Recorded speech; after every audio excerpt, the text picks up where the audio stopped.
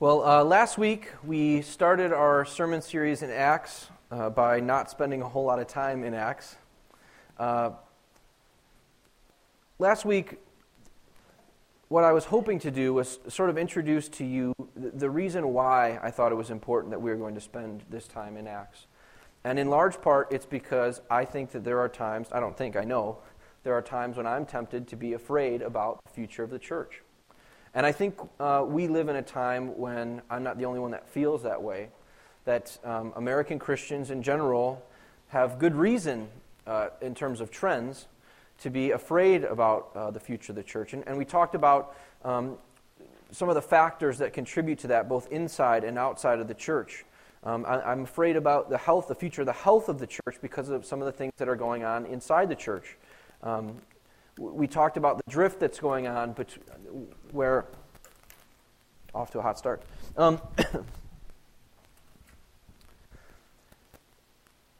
Authentic, genuine, biblical, robust, orthodox Christianity, as Jude 3 calls it, the faith once for all delivered to the saints. That's the future. It's the future of that Christianity that I'm worried about. And cultural Christianity seems to be drifting further and further from that. And so we have this sort of flimsy, weak, quasi-Christianity that fits on bumper stickers and is just not really robust. And as cultural Christianity becomes more and more that and drifts further and further away from the faith once for all delivered to the saints, I'm worried about the future of the health of the church. I'm also worried about the mission of the church, the impact that we're going to have. As our culture becomes increasingly post-Christian, more than ever, we need the really true, full, robust, full-strength Christianity to preach to the world, to preach to our society as it becomes more and more post-Christian. Unfortunately, what we have inside the church is increasing quasi-Christianity that is flimsy, and that doesn't do well in mission when we're trying to evangelize and impact a society that's increasingly post-Christian. We spent a good amount of time last week looking at statistics and trends that seem to bear all this out. That these aren't just fears, that these things are actually happening in American society and in the evangelical church. But at the end of the sermon last week, and I hope this was clear, even though we have, in terms of human trends, good reasons to be afraid about the future of the church does not depend on trends. The church is not built on trends, it's not built on human movements, it's not built on culture or politics or sociology. The story of the church is the story of what Jesus continues to do. God is alive and well and active, and the future of the church depends on what God continues to do, and God will build His church. That's what we're going to see in the book of Acts. That though maybe the reasons we have to be afraid about the future are different now than they were back then, if we think we have reason to fear, the disciples had reason to fear, and yet God built His church. The story of Acts is the story of what Jesus continues to do. So, while we have some reason to be afraid, we can take great hope and be encouraged by the fact that God does not depend on us, He does not depend on trends, He does not depend on politics, He does not depend on culture, He does not depend on polls. He is faithful to do what He said He'll do. And so, that's the reason why we're going to go through Acts. I think that it helps us deal with that fear that we're facing. Now, the rest of the time, as we go through this series, we're going to focus on several episodes through the book of Acts that illustrate how it is that God built His church, and we're going to hopefully draw principles away from that. But before we embark on that journey today, where we spend some time looking at a longer episode, the first episode we're going to look at in the story of the book of Acts, I want to give you a little bit of background information about the book of Acts itself, because we didn't have much time to do that last week. Now, for some of you, this is information you know. For others, I don't want to assume you know what the book of Acts is, so before we get into it, I want to introduce it a bit. There are 5 narrative books in the New Testament, the 4 Gospels and the book of Acts. And when I talk about, this is just sort of a disclaimer, when I talk about narratives or stories, especially if I use the word stories, sometimes that word has a connotation with fiction. And, of course, the New Testament isn't fiction. The New Testament is the truth. So if you hear me talking about stories in Acts, I don't mean that to imply some sort of fiction. This is true history. This all really happened. There are 5 New Testament story books, narrative books, the 4 Gospels, and Acts. And the 4 Gospels basically all cover the same period of about 3 years. In Luke and Matthew, we get a little glimpse into Jesus' childhood, into his birth. But for the most part, the 4 Gospels all cover the same period in history, about AD 30 to about AD 33, from 4 different points of view. For the most part, we get Jesus' public ministry. That's what's contained in the 4 Gospels. Well, Acts picks up where that story ends and extends through a good portion of the first century. So the book of Acts starts in AD 33 and ends in the mid-60s. So you get about 30 years of time in the book of Acts versus about 3 years in the Gospels. And the book of Acts, being history, is obviously organized chronologically. Roughly, you go from the 30s to the 60s. But one of the cool things about the book of Acts is the way the book of Acts is organized is actually geographically. And Jesus sort of lays out the structure for the book of Acts in chapter 1, verse 8, when he tells the disciples that they'll be his witnesses in Jerusalem and in all Judea and Samaria and to the end of the earth. So in chapters 1 through 5 in the book of Acts, we get the story of the church being built in Jerusalem, which is a city in Judea. Then in chapters 6 through 9, that expands to Judea and Samaria, which is roughly the area of the Promised Land. The gospel expands. Then in chapters 10 through 12, what happens is a shift from the gospel just going to Jews to now goes to Gentiles, to non-Jews, still in the area of Judea and Samaria, but the gospel spreads to non-Jews. And then 13 through 28, the second half of the book, is about the gospel spreading all over the Mediterranean world. You have Paul's 3 missionary journeys, and in a long, extended story at the book of Acts, you have Paul's arrest in Jerusalem and the circuitous route he takes to get through Rome while he's imprisoned and shipwrecked and things like that. But at the end of Acts, what we have is Paul in Rome freely preaching the gospel. So the story of Acts is really the story of how the gospel expands. It starts in Jerusalem, extends to the Promised Land, then extends to Gentiles, and then extends throughout the Mediterranean world. And that is the story of the book of Acts.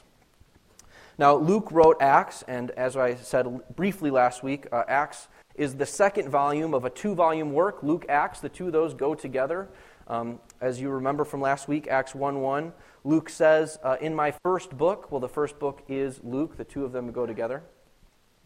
And the last thing to note about Luke, and this goes to what I was saying before, is that Luke is actually really good history. That's one of the things that's sort of remarkable about Luke and about the Bible in general, is that the more we know about history, the more these things end up being confirmed. Now this is happening slowly, but over the course of the last 150 or 200 years or so, the Bible has come under a lot of scrutiny, and a lot of people with agendas have tried to disprove it and to regard it as myth, legend, things that aren't actually true. But what's happened now in more recent history is the pendulum has happened to start to swing back in the other direction. And as we've gotten new and better information from archaeology and things like that, we find out that Luke is actually a really good historian. I mean, apart from the fact that he was inspired by the Holy Spirit, secular people are increasingly impressed by how good a historian Luke is. For example, he gets things like place names right. Now, that doesn't seem like a big deal, but think about Elmwood Park, right? Elmwood Park is a village, that's right. Elmwood Park is not a town or a city, right? Someone from Elmwood Park would call Elmwood Park a village, not a city or a town. And Elmwood Park, the leader of Elmwood Park is a president, right? Skip is a president, right? So Elmwood Park is a village and it has a village president. Well, someone from there would know that, but someone not from here wouldn't know that, someone who wasn't careful. No one would call hopefully no one would call Rahm Emanuel the president of Chicago, the president of the town of Chicago. Someone like that wouldn't know what they were talking about. Well, Luke gets that sort of stuff right all throughout the Mediterranean world, and he didn't have Google. So it's really impressive that he's able to get these place names right, these leaders right, with the right titles, the right names.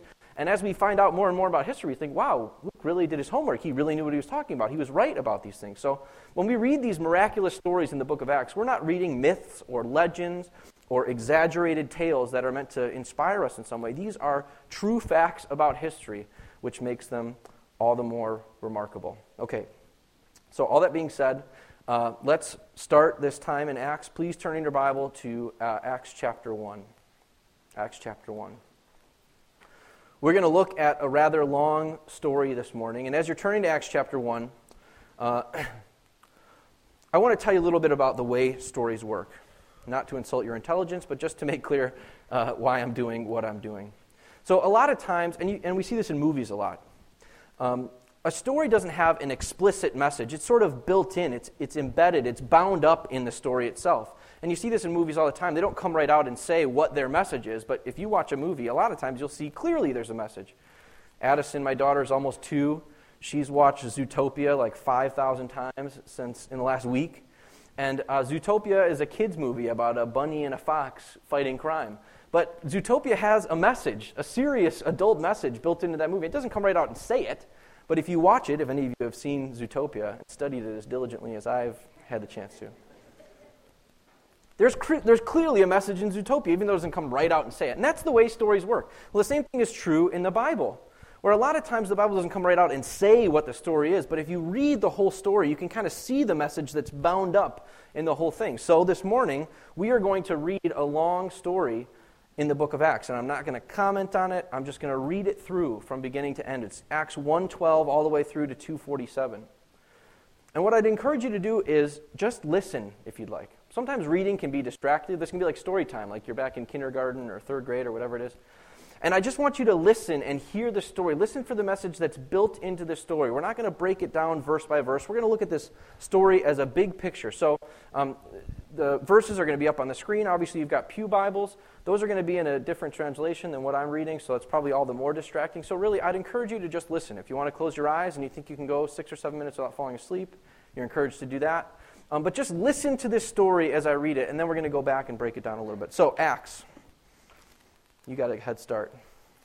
But I'm a pastor. I should do it fast, right? Okay, there we go. Acts chapter 1, starting in verse 12.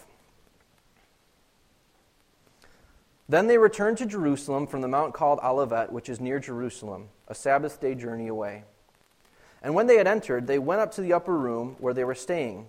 Peter and John and James and Andrew, Philip and Thomas, Bartholomew and Matthew, James the son of Alphaeus and Simon the Zealot, and Judas the son of James.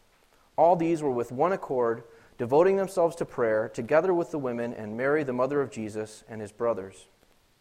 In those days Peter stood up among the brothers. The company of persons was in all about 120, and said, "Brothers, the scripture had to be fulfilled, which the Holy Spirit spoke beforehand by the mouth of David concerning Judas, who became a guide to those who arrested Jesus.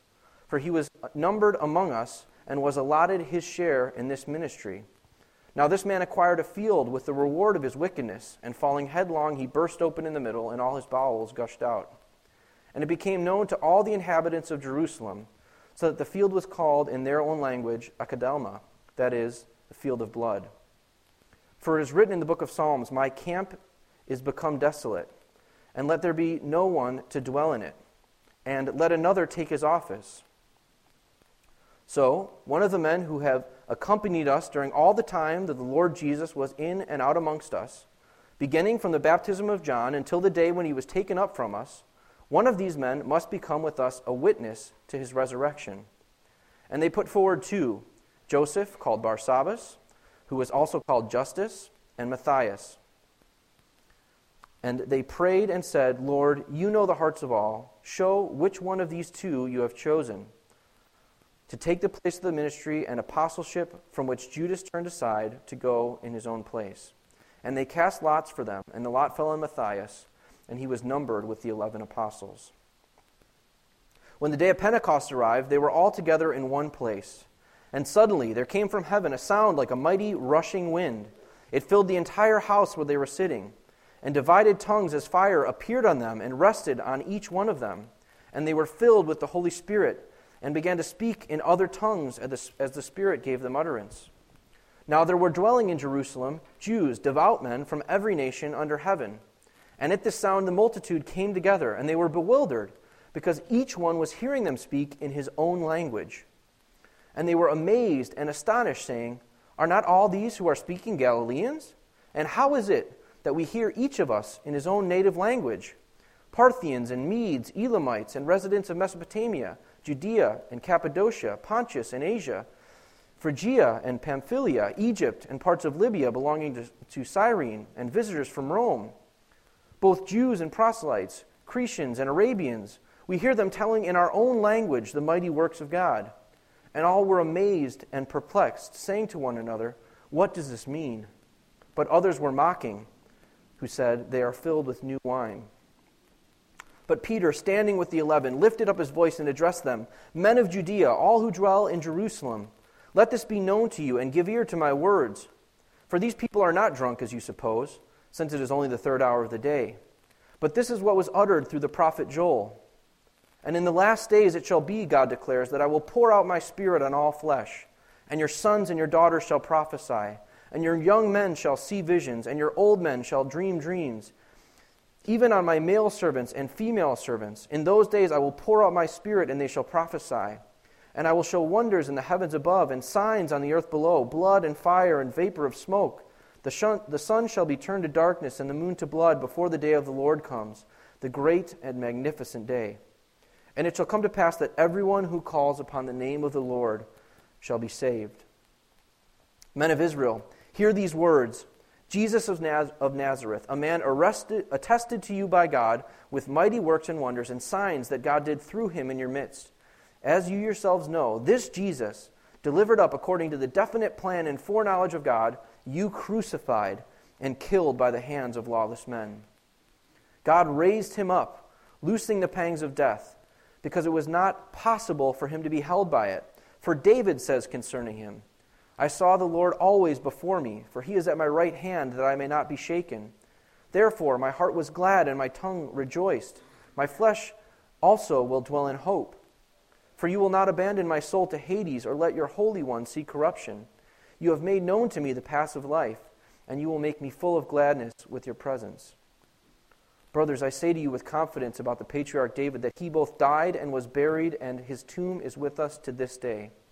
Being therefore a prophet, and knowing that God had sworn with an oath to him that he would set one of his descendants on his throne, he foresaw and spoke about the resurrection of Christ, that he was not abandoned to Hades, nor did his flesh see corruption. This Jesus God raised up, and of that we are all witnesses. Being therefore exalted at the right hand of God, and having received from the Father the promised Holy Spirit, he has poured out this that you yourselves are seeing and hearing. For David did not ascend to the heavens, but he himself says, "The Lord said to my Lord, sit at my right hand until I make your enemies your footstool." Let all the house of Israel, therefore, know for certain that God has made him both Lord and Christ, this Jesus whom you've crucified. Now when they heard this, they were cut to the heart, and said to Peter and the rest of the apostles, "Brothers, what shall we do?" And Peter said to them, "Repent and be baptized, every one of you, in the name of Jesus Christ, for the forgiveness of your sins, and you will receive the gift of the Holy Spirit. For the promise is for you and for your children and for all who are far off, everyone whom the Lord our God calls to himself." And with many other words he bore witness and continued to exhort them, saying, "Save yourselves from this crooked generation." So those who received his word were baptized, and there were added that day about 3,000 souls. And they devoted themselves to the apostles' teaching and the fellowship and to breaking of bread and prayers. And awe came upon every soul, and many wonders and signs were being done through the apostles. And all who believed were together and had all things in common. They were selling their possessions and belongings and distributing them to all as they had need. And day by day, attending the temple together and breaking bread in their homes, they received their food with glad and generous hearts, praising God and having favor with all people. And the Lord added to their number, day by day, those who were being saved. So the beginning of Acts we looked at last week. Jesus is with his disciples for 40 days, and then he ascends into heaven. And the disciples aren't really sure what's happening at this point. They devote themselves to prayer in Jerusalem, to patience and waiting. They replace Judas with Matthias. And then on the day of Pentecost, the Holy Spirit comes. They speak in tongues so that the people there can hear in their own language as they testify to the mighty deeds of God. And Peter gets up to preach this sermon. He says, of course we're not drunk, it's only 9 a.m. This is the Holy Spirit. This is what was prophesied by the prophet Joel. And then he preaches the gospel, and 3,000 people come to faith. They're cut to the heart. I love that phrase. And thereafter you get this scene of the ongoing season in the church, the people devoted to one another, devoted to the apostles' teaching, to prayer, and day by day, people were added, people were being saved. Now, the most miraculous part of this story is certainly Acts chapter 2. You could sort of say that the whole story is Acts chapter 2, but I've decided to start in Acts chapter 1. The reason why is because even though I think the most miraculous part of the story is certainly what happens in Acts chapter 2, I think the most significant human activity in this story happens in Acts chapter 1. There we see that God uses faithful, obedient people. By including Acts chapter 1 in this story, we see that God uses faithful, obedient people. Now, we Christians like to say, and this is absolutely 100% true, that God uses messy people. And the story of the Bible is the story of God using messy, fallen, broken people. People like us, people we can relate to. That's another great thing about the Bible, is that we can relate to the characters. And again, these are real historical figures, but we can relate to them. They're real people who had struggles like us. Abraham was used by God in an awesome way, but Abraham certainly had his own moral failings in adultery. Jonah's a great character to illustrate this because Jonah just can't seem to make up his mind. God tells Jonah to go to Nineveh, and he goes in the exact opposite direction. He disobeys and runs west. And eventually, through a storm and through spending a few days in a fish, he comes to his senses and repents. And the remarkable thing about Jonah is he goes and does exactly what God tells him to do in Nineveh. He obeys. But then, when God does what God does, Jonah is so angry with God that he says he wants to die. Paul was a great man and used in great ways, but as we're going to see later on in the book of Acts, Paul was a violent and vigorous persecutor of the church. Paul oversaw the stoning of Stephen and was very active in trying to find and kill Christians and destroy Christianity. 1 Corinthians 1:26 through 28 says, "For consider your calling, brothers. Not many of you are wise according to worldly standards. Not many were powerful. Not many were of noble birth. But God chose what is foolish in the world to shame the wise. God chose what is weak in the world to shame the strong. God chose what is low and despised in the world, even things that are not, to bring to nothing things that are." That's the story of the whole Bible. And that is good news for messy people like us. If, like Abraham, you've had moral failings, or if, like Jonah, you disobey God or you're angry with God, if, like Paul, you've got a past, or if you've got all of those things, God can use you. That's what God does. That's the whole story of the Bible, is God using messy, broken people. But, as true as that is, that's 100% true, it's 100% good news. That truth is not license for us to go on sinning. I'm afraid that sometimes we think about that and say God uses messy people, and that's an excuse to just stay messy. That's the totality of it, that you're qualified for ministry based on how messy you are. The closer you get to Paul before he was Paul, when he was Saul, the better you're prepared for ministry. And that's not the totality of the picture. Abraham, Jonah, Paul were messy people, but they were also faithful and obedient people. God said to Abraham, "Get up and leave this place and go to the land that I'll show you." And he did. After waiting literally decades for his promised son, God said to Abraham, "You need to sacrifice that son." And Abraham was willing. Jonah, for all his anger and everything else, eventually did exactly what God told him to do. One of the cool things about the book of Jonah is Jonah goes to Nineveh and preaches word for word the sermon that God told him to preach. Paul, of course, had a terrible history, but Paul's life is a life of incredible faithfulness. So, while it is absolutely true that God uses messy people, and that's good news for people like you and I, it's also true that God uses faithful and obedient people. Now, I want to clarify something at this point when I use the word use. What do I mean when I say God uses people? Because technically, God will use us whether we are faithful or not. God is going to use you whether you're faithful or not. What I mean by that is there's nothing that you or I or any person can do to thwart or change God's plan. It's not as if we're not faithful and obedient, God's stuck up in heaven saying, well, I got to go back to the drawing board and come up with something new. We cannot thwart God. We cannot force him to change his plans. He will use us whether we're on board with him or not. So the question isn't whether or not God is going to use us. The question is, do you want to be Peter or do you want to be Judas? Do you want to be Peter or do you want to be Judas? Think about Judas for a minute, because God absolutely used Judas. God used Judas to accomplish one of the most significant event in human history. Judas betrayed Jesus, but Judas did not thwart God. God used Judas' disobedience just as much as he can use your obedience. So even if you are just as disobedient as Judas, even if you betray Jesus the way that Judas did, you cannot thwart God. You cannot force God to change his plans. In his infinite sovereignty and wisdom and power, he will use even your disobedience for his plans and purposes. They cannot be changed.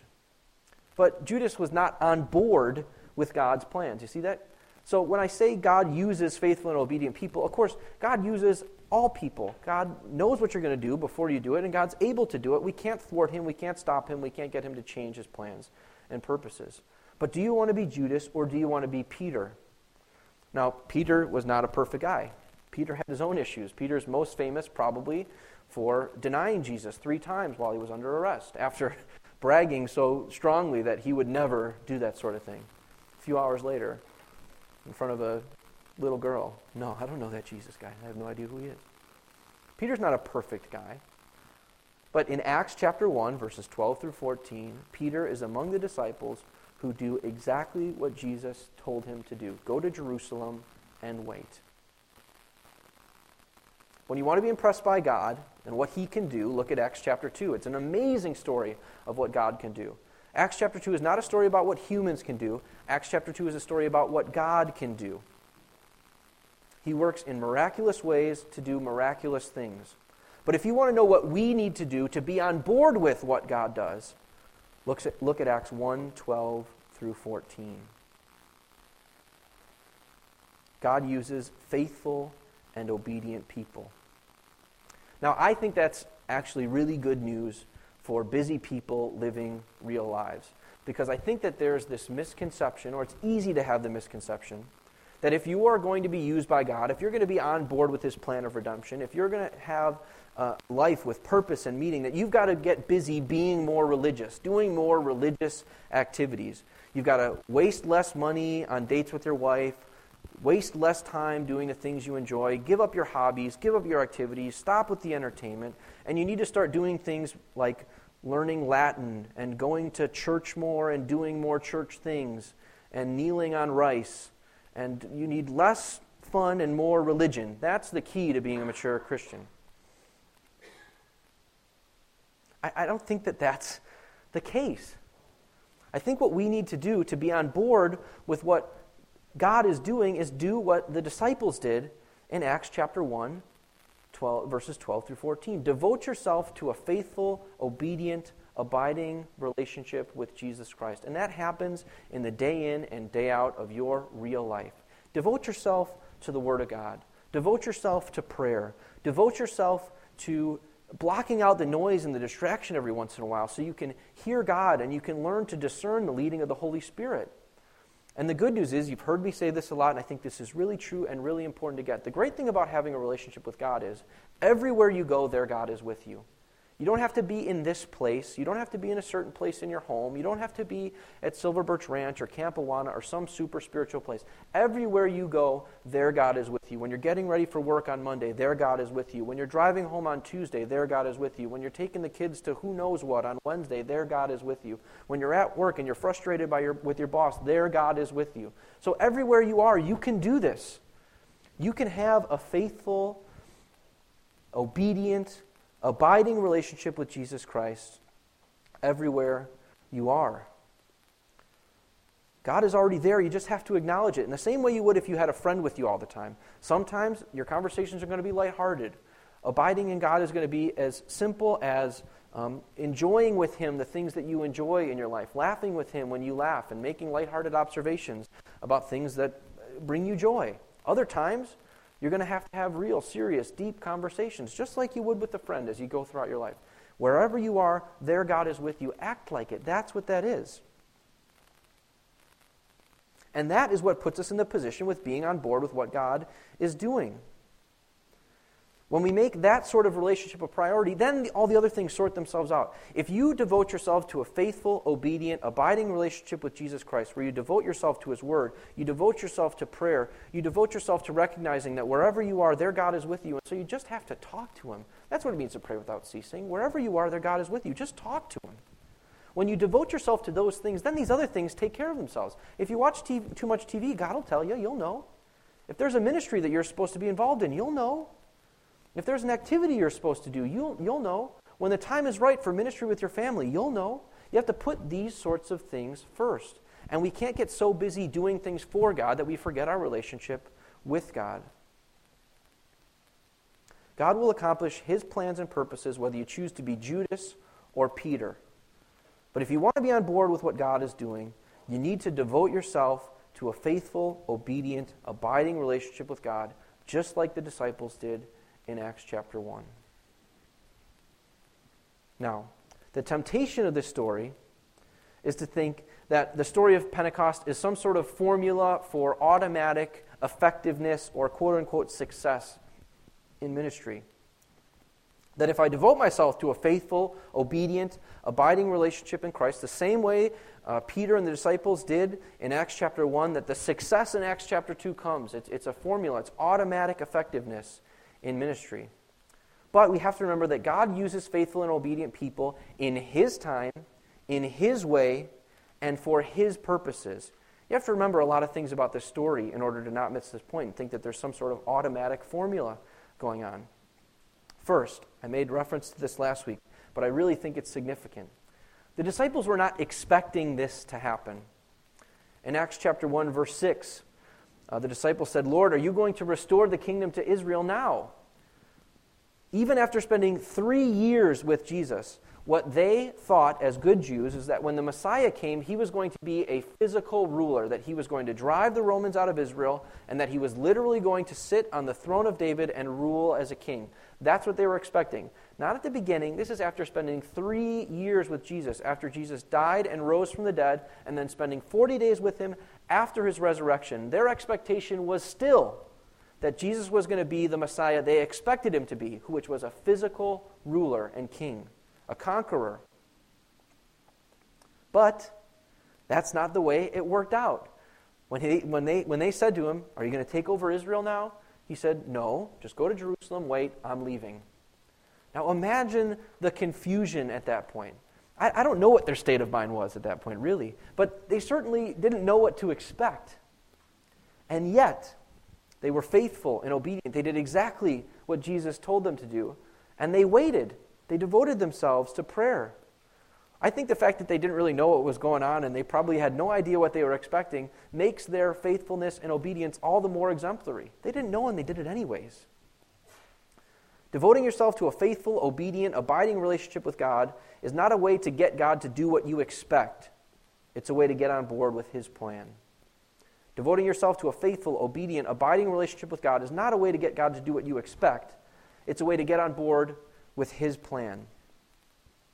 Now, this day of ministry was effective, and it was the start of a season of effective ministry. Not only were 3,000 people saved on the day of Pentecost, but as we read at the end of Acts chapter 2, day by day, more and more people were getting saved. And so the temptation is to think, okay, this is what's going to happen.